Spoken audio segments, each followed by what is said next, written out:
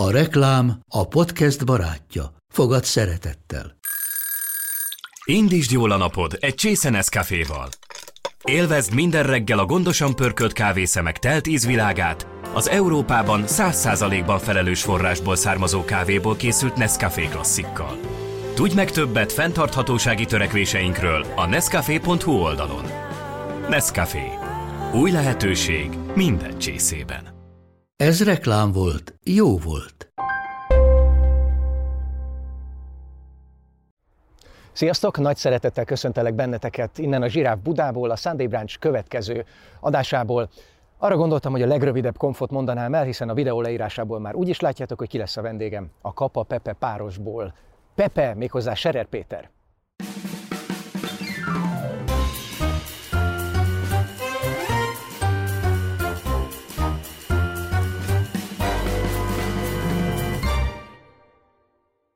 Azzal kezdem, hogy ebbe beleharapok, jó? Mert ez ehető.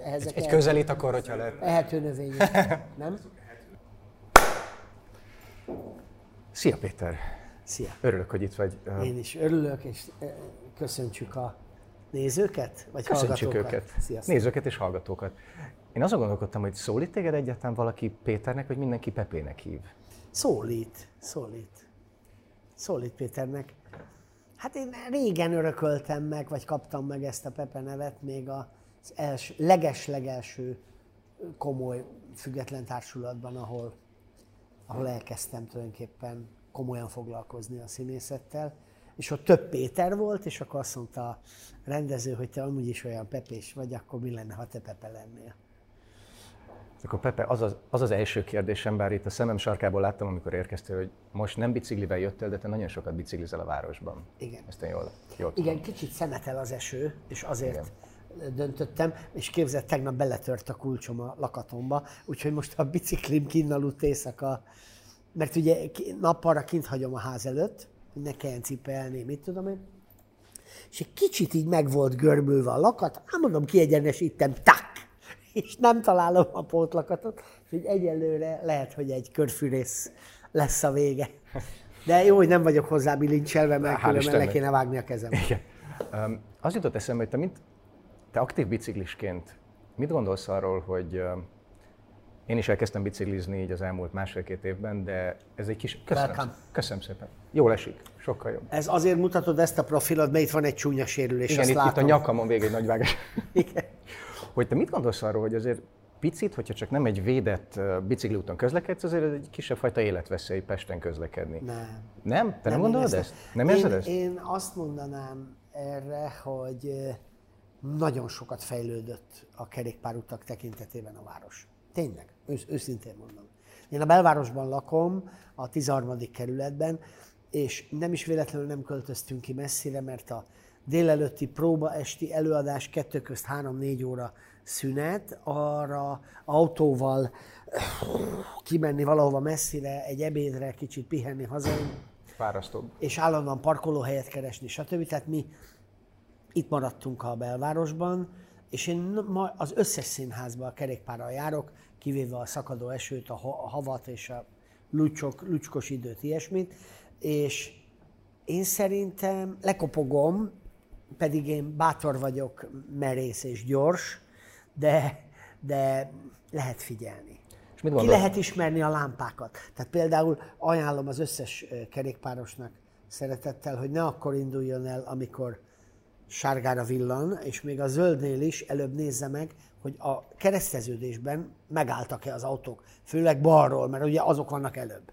Mert ott még ha átmegy 2 kocsi, és te gyors voltál, az nem jó. Máshogy kell figyelni. Igen. Arról mit gondolsz, hogy a körúton ugye most lett egy nagyon jó kis bringasáv. Igen. De nagyon sok kritika érte a városvezetést ezzel kapcsolatban, hogy ez ott létrejött, és gyakorlatilag nem is tudom, hogy petíció indult-e, hogy ezt szüntessék meg, és hogy ez mennyire rossz hatással van a városra, mert nagyobb a dugó, többet zögykölődnek az autók. Igen. Hát anélkül, hogy politizálnék, én azt gondolom, hogy a városvezetés részéről az a gondolkodás, hogy zöldítsük a belvárost, és az autóközlekedést amennyire lehet hagyjuk kijebb Ez szerintem jó gondolat. Az, hogy ennek megvan-e az infrastrukturális háttere, nevezetesen van elég P+R parkoló, például Kelenföldön, ott most átsétáltam egy ilyen parkolón, ami valóban ingyenes, ott leteszed a kocsidat, felszállsz a 4-es metróra, és zumek átmész a városon. Szerintem az csodás, az szuper. Én különben ritkán járok, arra lakom, de ez a gondolat jó. A nagykörút az egy speciális kérdés. Én nem igazán szeretem azt a nagykörúti bicikliutat, mert így is az van, hogy az autók nagyon mennek melletted, plusz a villamos, nagy a zaj, a parkolóautóknál a nyílóajtó is határeset. Tehát ha én mondjuk a Nyugatitól a Blahára megyek, akkor inkább a Jókai utca, Liszt Ferenc tér és Kertész utca útvonalat választom. De azt is tudom, én autózom is különben, tehát autóm is van, rollerem is van, gyalog is megyek, biciklivel is megyek. Minden szempontot valamennyire ismerek, és autós szempontból kétségtelen, hogy meg kell, hogy értsem az autósokat, hogy ott áll a sor, amiatt, hogy a 2 sávból 1 lett. Én arra gondoltam, hogy ezt nyárra megcsinálják, és télre, például szerintem az egy észszerű kompromisszum lenne, hogy nyárra megcsinálni a kerékpársávot, amikor tényleg sokan bicikliznek, és télen, amikor már csak ezek az őrültek bringáznak, mint én, akkor oda-vissza lehetne engedni az autókat, mondjuk a körútra. Ez egy nagyon jó megoldásnak hangzik. Igen, és nyáron amúgy is az autók fele már vidéken van, nyaral, mit tudom én, külföldön, a Magyar-tengeren és a külföldi tengereken, de mondok még egyet, a Bajcsy-Zsilinszky úti zárt kerékpárút a járda mellett, azt szerintem szuper. Akkor az egész Budapest belvárosán keresztül vívő sétautak, amik ilyen félsétautak, azokon nagyon klasszul át lehet biciklizni, át van vezetve a Kossuth Lajos utcán is, tehát ebben van fejlődés szerintem, sok. Magyarul meg lehet találni a kerékpárutakat ma már. Akár ide a Moszkvára, most lett kész ez a szemközti buszpályaudvart, elpucolták onnan, és hogyha tőlünk a Margit hídon átjössz, a Kacsa utcán keresztül ide tökéletesen kerékpárúton fel lehet jönni. Nem szeretném, hogy mi most ketten megfejtsük a város közlekedését, de nagyon jó megoldásokat mondtál. Egy picit oda kanyarodnék el, hogy szerinted... Majd vágtok, mert a bicikli téma nálam megy. Hogy, a Balcsy 8, Budapesten pedig 7 biciklink van összesen, úgyhogy 15 bringánk van. Hát ez nem semmi. 4 motorkerékpár. Ennyi eszköz? Hát ez elképesztő. Minden, ami gurul, tudod. Hogy egyszer azt mondtad, hogy szereted a népszerűséget, mert a munkád miatt ismernek. Mi lenne akkor, hogyha egyszer csak mondjuk... Te készültél, ez nagyon veszélyes. Hát igyekeztem. Igen. Hogyha ha egyik napról a másikra Scherer Pétert senki nem ismerné, milyen lenne az neked szerinted? Hogy éreznéd magad? Megszoktam tapasztalni ezt az érzést, mert szeretek utazni nagyon, és amikor külföldre elmegyek, akkor ez van. Figyelj, én azt érzem, hogy kontaktusokat építeni, emberi kapcsolatokat, egy mosolyt elcsenni valakitől, vagy éppen adni valakinek, az ugyanúgy Olaszországban, Görögországban bárhol meg lehet tenni, és onnantól már ott is vannak kapcsolataid. Én például imádok törzsvendég lenni, és a gyerekeim hajlamosak azt mondani, hogy persze, mert a művész úr. De mi amikor kimegyünk egy hétre Görögországba, ott is, ha valahol jól főznek, másnap visszamegyünk, és harmadnap már törzsvendégek vagyunk ott. Hiába vagyunk csak egy hetet.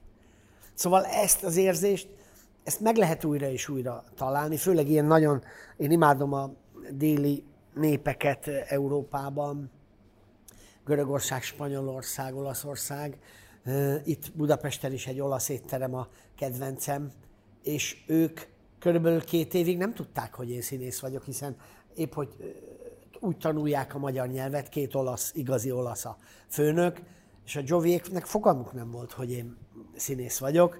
Aztán persze, mikor ott emberek, magyarok elkezdtek velem beszélgetni, akkor már megkérdezték, hogy ez hogy van, meg minden, és De ők anélkül is nagyon szerettek engem, sőt, a másodszor mentünk vissza a családdal, már mondta, hogy ti voltatok múlt héten, nem, dehogy is. Semmi, még nem tudta. Aha. Hogy múlt héten voltatok, és mikor harmadszor mentünk, akkor már lányoknak puszi, nekem ölelés, már mondtatta az asztalt, tudod? Tehát persze, jó dolog ez, és főleg ha az emberek szeretetét érzed, szerintem az egy jó dolog. Nem hiszem, hogy ez bárkinek rosszul esne, és én elég sok szeretetet kapok az emberektől, de én úgy érzem, hogy megpróbálnám újraépíteni magam teljesen ismeretlen közegben. Ami nem is lenne annyira lehetetlen, hiszen neked van egy másik végzettséged gyakorlatilag, ami a mérnök, ha én jól tudom, ugye? Igen. Igen, és azt már nem tudnám újraépíteni. Abba soha nem dolgoztál? Nem, és azt nem tudnám újraépíteni. De ad neked az valami biztonságot, hogy bár azt mondod, hogy most nem tudnád újraépíteni, de azért itt a színházi emberekre és erre a szakmára azért elég erősen rájár a rúd az elmúlt években. Ad ez valami fajta biztonságérzetet neked? Elszálló rezsijáraknál, bezáró színházaknál? Hogy nekem van egy diplomám, hogy majd oda elmenni? Hát igen. Tudod, ez inkább olyan biztonságérzetet ad, hogy a Műszaki Egyetemen van 15 olyan barátom, akikkel összejárunk havonta egyszer sörözni 87 óta, amikor diplomáztunk, és hogyha nagyon megszorulnék, akkor szerintem ők kisegítenének a bajból, de nem munkával, barátsággal. Tehát ők jól menő vállalkozók az építőiparban, és segítenének nekem, ha nagyon kéne. De kopogjuk le, nem kell egyenlőre. Szóval apám ezért szerette volna, hogy legyen egy biztonságérzet mögöttem, hogy diploma, stb. Egyébként az, hogy én elvégeztem a műegyetemet, az, ha most belegondolok, hogy újra elmennék-e oda, vagy inkább a színit választanám, persze a színire akkor nem vettek fel különben. Én azért mentem a BME-re, mert nem vettek fel a színire. Akkor azt mondanám, hogy azt az 5 év egyetemet, ami nekem 6 lett, mert hát kivételesen főmérnöki szakon tudtam végezni. Azt tudod, mit jelent, ugye? Hát, hogy buktam egyet. Ja. Nem erre gondoltam. Ez a 6 éves a főmérnöki. Hogy egyből főmérnök lettem. Szóval ezt azt hiszem semmiért nem adnám, azt a 6 évet. És azokat a barátságokat, és azokat a bulikat, kapcsolatokat, és azt a gondolkodás módot, ahogy a Budapesti Műszaki Egyetemen egy fiatal meg tudja harapni a világot 18-tól 24 éves koráig, azt szerintem csodálatos. És én azt gondolom, hogy ez még ma is így van. És említetted, hogy nem vettek föl a színire, a színművészeti, akkor még főiskolára, ezt mindig így hozzászokták tenni. Igen. Ez neked fájt, vagy ez dolgozott benned, vagy dolgozik benned ez a mai napig? Mert azért azt nem? Mai napig már nem dolgozik, de azért akkor az most nagy képűség lenne azt mondani, hogy én nem szerettem volna oda bekerülni. Szerintem én a világ legboldogabb embere lettem volna, ha felvesznek, de nem vettek fel. De boldog voltál egyébként? Attól függetlenül? Tehát, Hát én nekem nagyon, nagyon boldog voltam. Igen. Persze. És rögtön az volt, ahogy Pestre, én tudtam, Szombathelyen jártam gimibe, oda már Ajkáról mentem, tehát én már ott is koleszos voltam, egy nagyobb városba, és tudtam, hogy én onnan Budapestre szeretnék jönni, úgyhogy az egyetem választásnál ez egy első számú prioritás volt, hogy mindegy, csak Pesten legyen, mert én különben viszonylag jó tanuló voltam. És képzeld el, most meghaltak a szüleim már mindegyik, és találtam levelezéseket, és megtaláltam apám levelét a 79-ből a Kékestetői szanatóriumban volt a tüdeje miatt, és onnan írt anyámnak, hogy én nagyon-nagyon aggódom a Peti miatt, mert hogy neki ez a jövőképe, hogy mindegy csak Pestre kerülni, hogy ez neki, apám mérnök volt egyébként, ettől teljesen kész volt az öreg. De ezt nekem nem mondta el, és aztán a BME-re fölvettek, azt ugye elfogadta, meg minden. Tehát azért ők ott aggódtak rendesen tőlem. Ez a B opció, ami most innen úgy tűnik, hogy hát jó, te elvégezted ezt, és aztán persze sikerült a színészet. Nem, ez nem így volt. Ez egy komoly küzdelem volt részemről, a családon átvinni. Tudod, ahogy elmész egy családi szülinapra, és a vidéki unokatesók meg nagybácsik azt mondják, hogy Peti, te mivel is foglalkozol? Te most mit csinálsz? Hát mondom, figyelj, egy ilyen kis színházban vagyok, és te tényleg, de neked van jó szakmád, nem? Hát mondom, van. És mennyit keresel? Hát most 4500. Te hülye vagy? Tehát érted ezt? Persze. Ez volt nap, mint nap, tehát folyamatosan ezzel azért volt dolog. És megkerülhetetlen, hogy megkérdezzem, ugye most már talán 2 éve történt meg a színművészetének ez az átstruktúrálása. Az egyik, a legjelentősebb színészek közé tartozol Magyarországon, nem jártál az egyetemre, de mit gondolsz erről az egész helyzetről, úgyhogy neked nem volt ilyen értelemben alma mátered, de mégis azért hát ott vagy abban a szakmában, ahova azok kerülnek, akik azt elvégzik.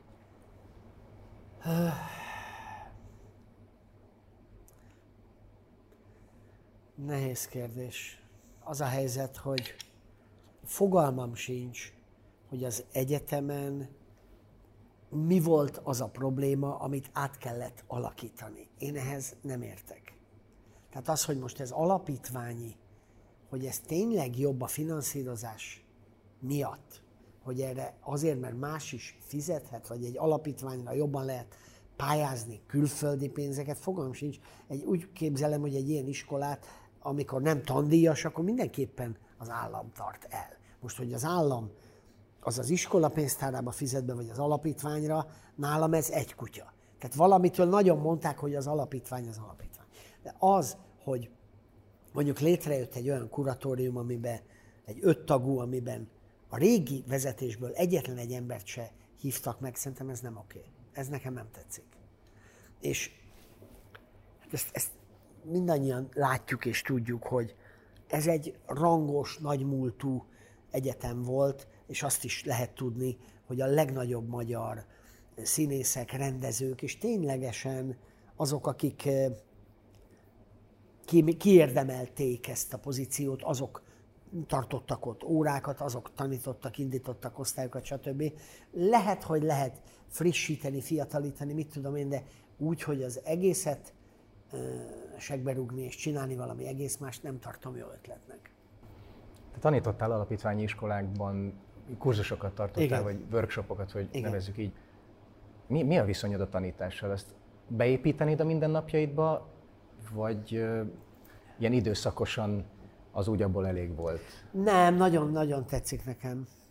Nagyon tetszik, és nekem vannak ilyen ifjúsági előadásaim is, amikkel iskolákba, gimnáziumokba járunk, és maga a fiatalokkal való találkozás, látni azt, hogy mitől más ez az X vagy Z, vagy nem tudom már hanyadik generáció, hogy fogalmazzák meg önmagukat, hogy látják a világot, mennyire állnak bele egy véleménybe, akár még ha nem is igaz, de mennyire tájékozottak, mennyire széles Tájékozottak egyébként?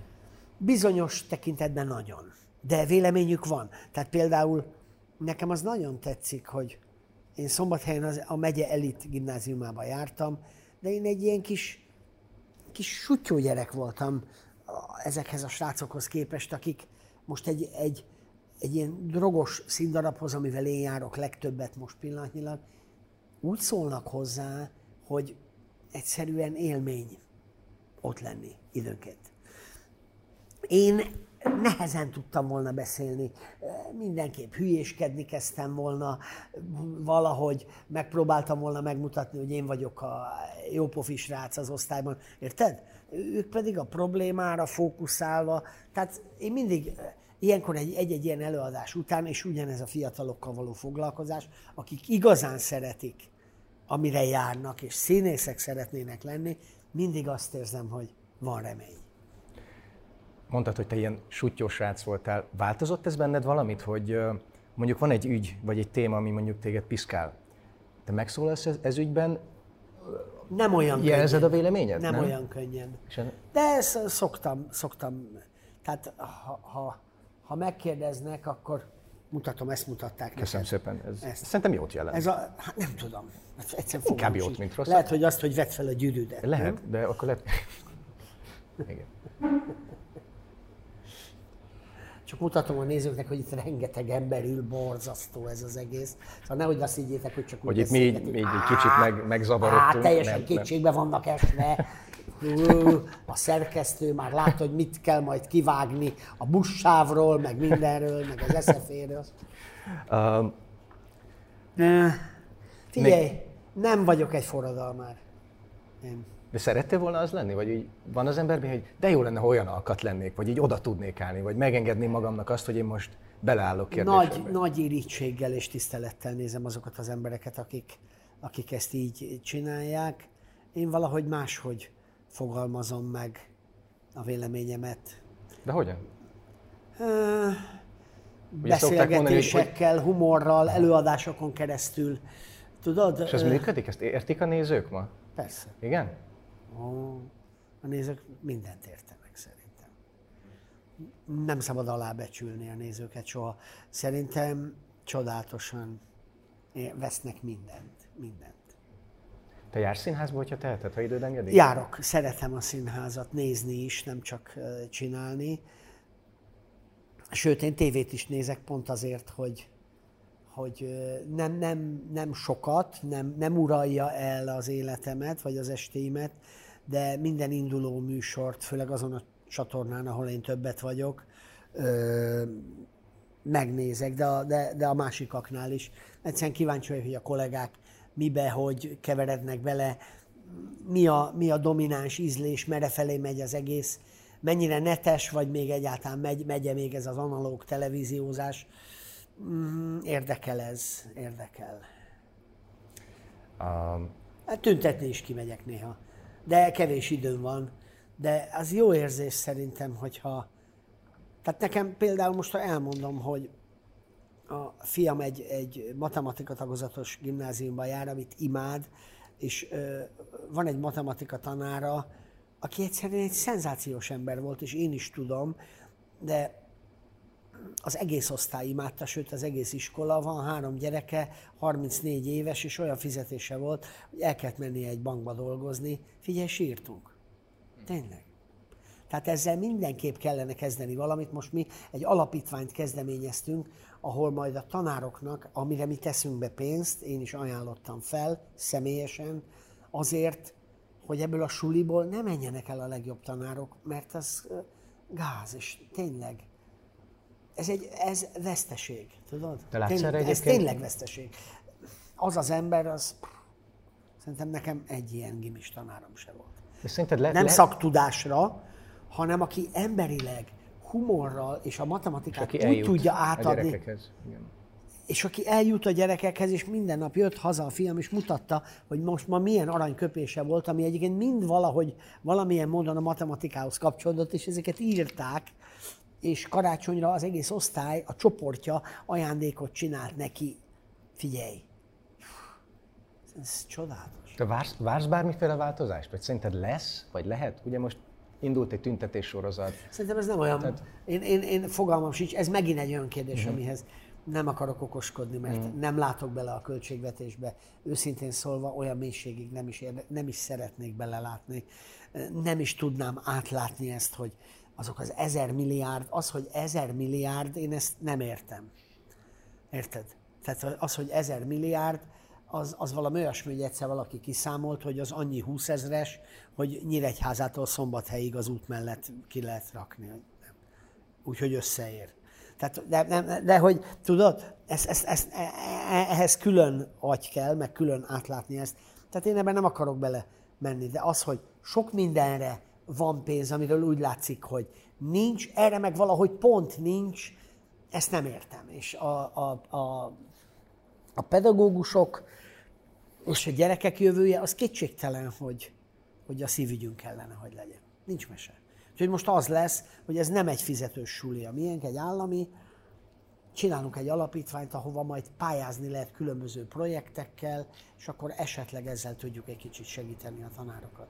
Arra például gondolt? Egy ilyen matematika tanár a suliból elmegy, és a legelső bankba csípőből 3,5-4-szer annyit fizetnek neki. Még be se tette a lábát, de már ennyi a fizu. Szerintem ez valahogy nem oké. Arra gondoltál esetleg, ugye játszod a Klam háborúját már nagyon régóta, és több száz előadáson túl vagy. Ugye mondtad, hogy te előadásokon keresztül is szeretnél néha nem is üzenni, de a véleményedet kinyilvánítani. Például ilyen felmerült, hogy mondjuk eljátszod ingyen az előadást adott esetben iskolában, ami mondjuk a bevételből a tanárokat lehetne segíteni, vagy csak valamilyen módon egy picit jelezni, hogy itt azért van probléma.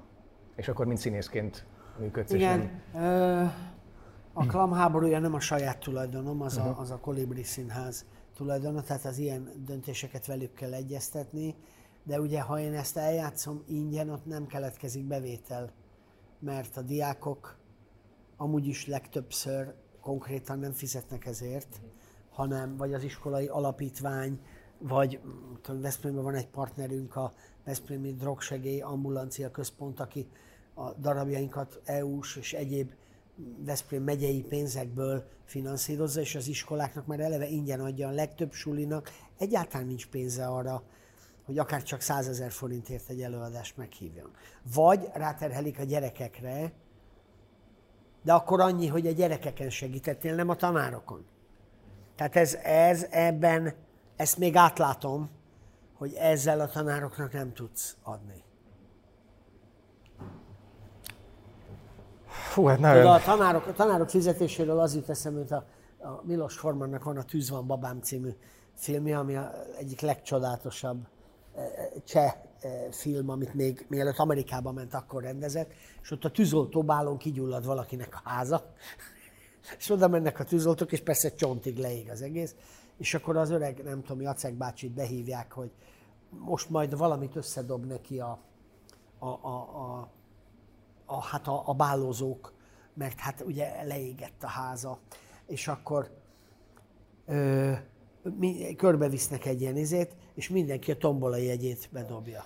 És nézi Jacek bácsi, és mondja, hogy hát ezek tombolák, hát nekem pénz kellene, pénz. De nem, Jacek bácsi, itt nagyon értékes tombola ajándékok vannak, meg fogja kapni őket, ez mind a magáé lesz, amit ezzel nyer, lerántják a leplet a tombolapolcról, és minden ajándékot elloptak.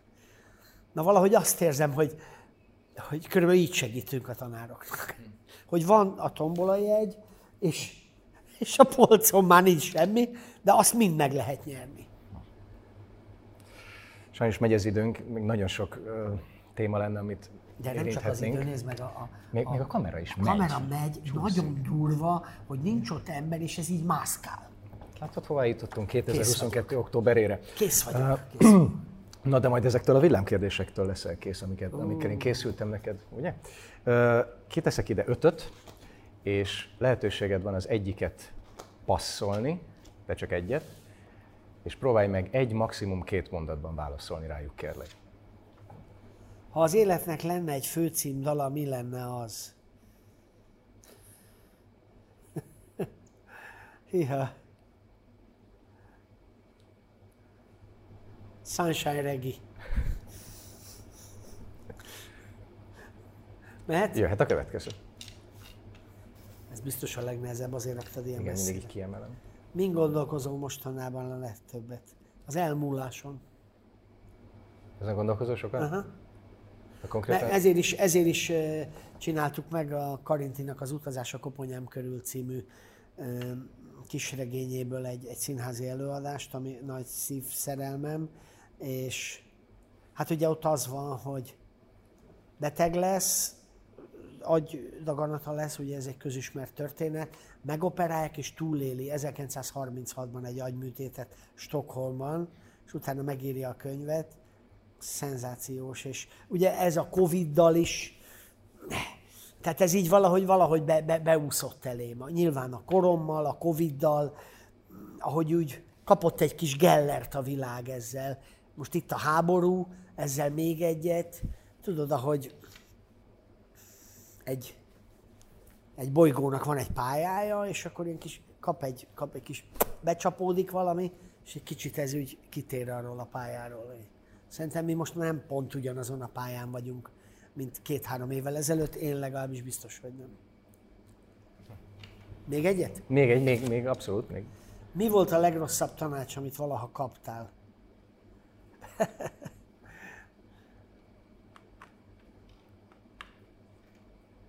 Hát, nem tudom, hogy ezt legrosszabbnak...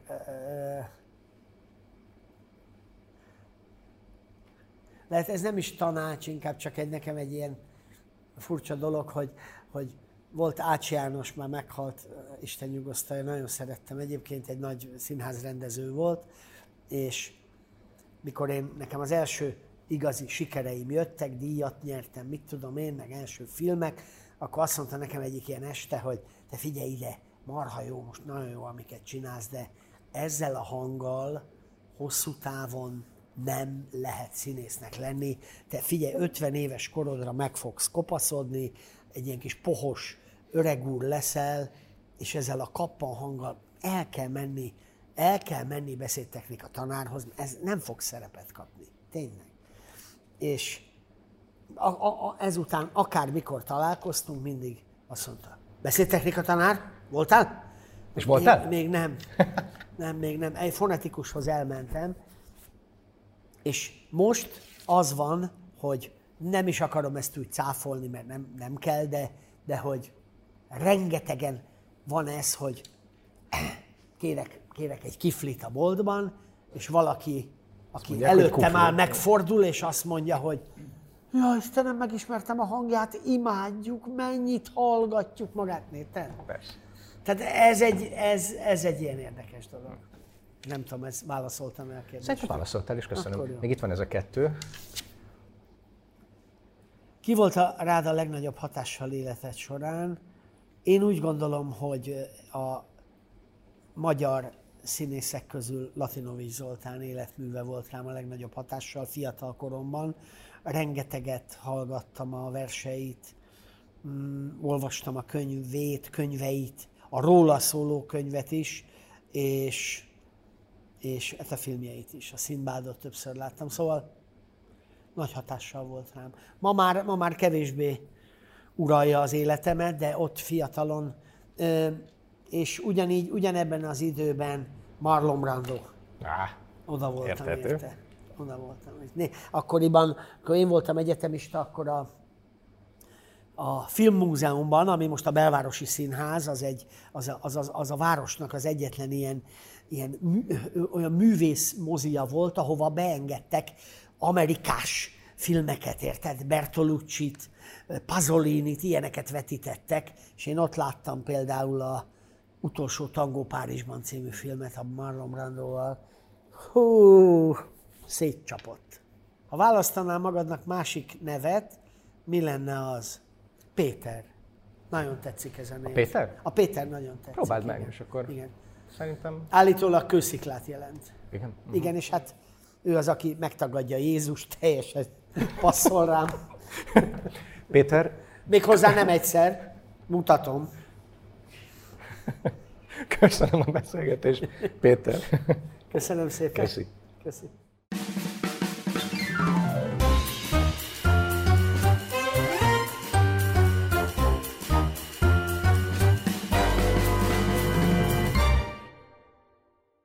A műsor a Béton partnere.